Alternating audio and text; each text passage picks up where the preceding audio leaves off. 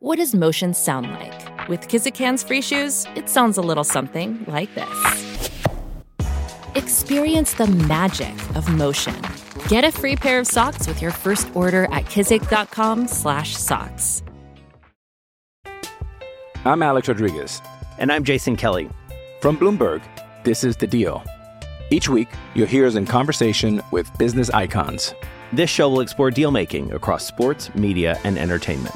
That is a harsh lesson in business. Sports is not as simple as bringing a bunch of big names together. I didn't want to do another stomp you out speech. It opened up so many more doors. The show is called The Deal. Listen to The Deal.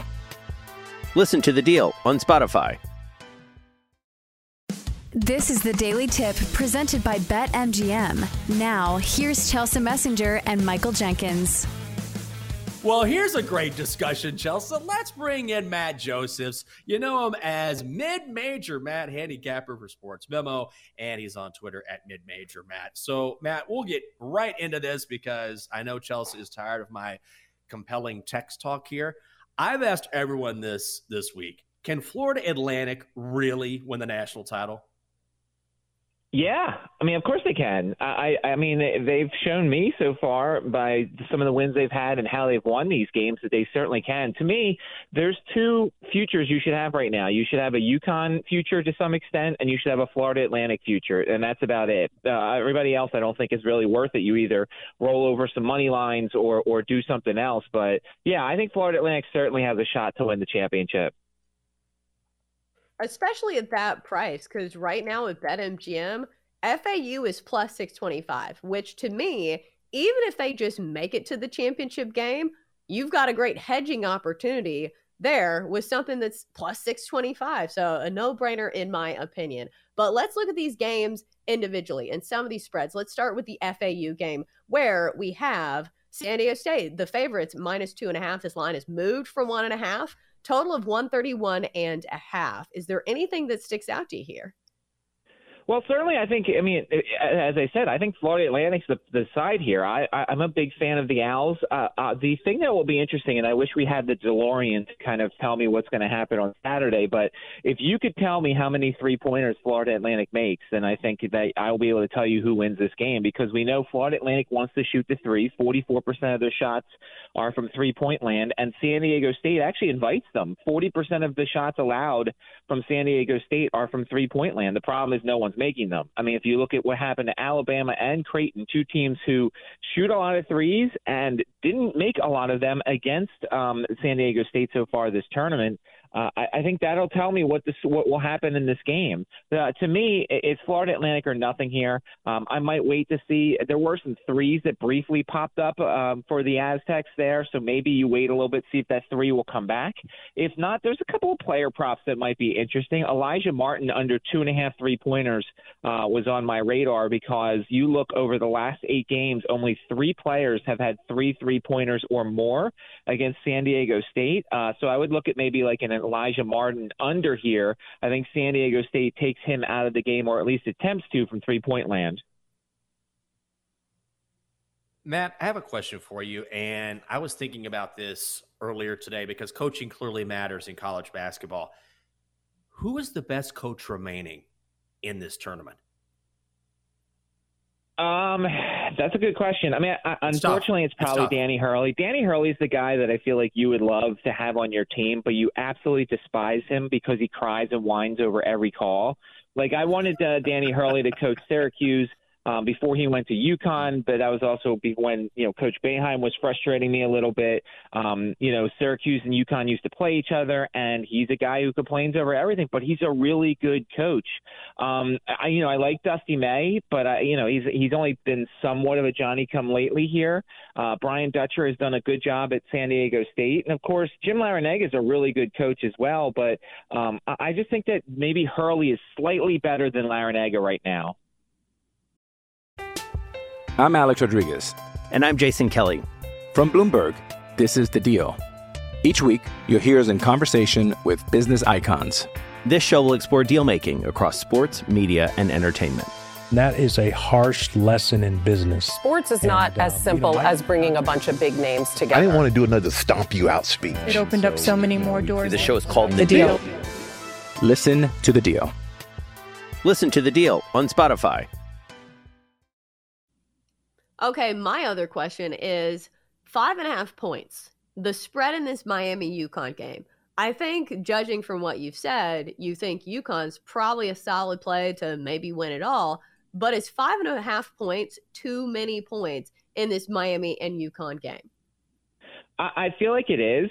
I feel like it is a little bit too much. I was very surprised when this line first came out that the recency effect of Miami winning their game the way they didn't get Miami money early on. It was opened at 5.5, and it pretty much stayed at 5.5 when it first came out. What was it, last weekend? I thought, we've seen a lot of people fall prey to the recency bias in college basketball, and we didn't see anybody bet on Miami there. It was really odd to see that. I wonder if UConn was the last game and then the spread came out, would people have bet on UConn right away? I don't think this number is going to move very much. There may be a 6 briefly, but you better be on your computer ready to go because it may not last very long. But, yeah, I think Miami could keep up with it. Miami is the better backcourt here, and if Omier and Miller stay out of foul trouble, they can at least hang in the front court-wise. Problem is, if the foul trouble comes, you might want to live bet UConn because they'll certainly pound it inside time and time and time again. Matt, I wanted to ask a little baseball. I know you probably have a baseball prop or two today, but before that, you're a Philly fan. Let me ask you about the Phillies. Reese Hoskins is out. Bryce Harper is coming back after the All-Star break. Do they have a chance to make a run in the National League again? Well, it depends. I think, Bryce Harper, they actually think may be coming back at the end of May, which is the reason why they didn't put him on the long-term IR. I think that would be pretty huge. It was a little concerning last night that Aaron Nola looked poor. Now, granted, Aaron Nola is not as good on the road, and Aaron Nola actually throughout his career has alternated good years and bad years, which would make this a bad year. I'm glad they didn't pay him what he was asking for because he's not an ace. Zach Wheeler is the ace of that rotation. They've got some injury issues. It depends on how long Ranger Suarez is out. I think the Braves are the class of the division. I actually put a little money on the Braves to win the World Series. I think the Braves might be the class of baseball. Certainly in the National League, they're better than the Dodgers, I think. They're better than the Padres, I think. So as a Phillies fan, I hate to admit it, but I think the Braves are better than the Phillies. Well, and also they have a GM that's going to go out and get whatever they need at the trade deadline in Alex Anthopoulos. All right, so let's get to some plays. Matt, I'm sure you've looked at least some strikeout props. I know it's only 4 games today, but what plays are sticking out to you on the board today in baseball? So last night, there was briefly a 6.5 out there for Lance Lynn when it came to his strikeout prop. I had Dylan Cease's under. That was a mistake. Dylan Cease was great last night, started his Cy Young campaign, but I looked at last year and Cease struggled against Houston, so I thought it was going to happen again. Clearly it did not. I like the under once again for Lance Lynn. I'll go back to it. Houston's got a couple of guys who have really good numbers against Lynn. Yordan Alvarez is hitting 500 against him. Alex Bregman's hitting 353. Martin Maldonado's hitting 438 against the guy, and that's the key. It feels like a lot of these lineups have terrible catchers. And not only are they terrible catchers, but they strike out a lot, and that kind of hurts your K-prop unders here. Like the Guardians, who were K-pop under gods last year, they add Mike Zunino, who's basically a strikeout waiting to happen. So that kind of forces you to adjust your handicapping a little bit. But, when the number was 6.5 on Lance Lynn, I like the under. That's the key on these strikeout props is getting them quick because they move. The juice will be ridiculous sometimes, but they'll move the number. So last night was 6.5. There's 5.5 out there now. I still kind of like the under, but not as much as 6.5. I'm going to hope that the Astros return to form because they were constant unders last year in Major League Baseball. He knows baseball. He knows college basketball. It is mid-major Matt Josephs, handicapper for Sports Memo. Matt, we always appreciate the insight, and good luck betting on the tournament this weekend. Thank you so much. For more, listen to the Daily Tip presented by BetMGM. Weekday mornings from 6 to 9 Eastern on the BetQL network, the Odyssey app, or wherever you get your podcasts.